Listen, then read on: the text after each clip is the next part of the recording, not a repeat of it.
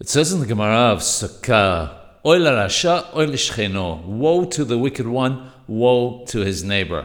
If we take the letters in the Hebrew alphabet for wicked, rasha, and then take the letters that come immediately after them, we get the word partner, shutaf. This tells us effectively, woe to the wicked one, woe to his partner.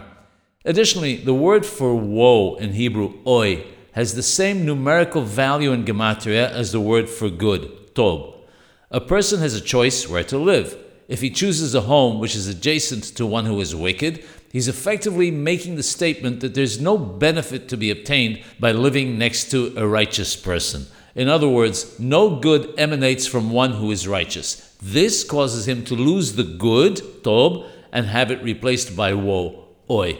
Furthermore, it also indicates a rejection of the position that what one Jew does affects another. For this, he discovers the concept of woe to the wicked one, woe to his neighbor.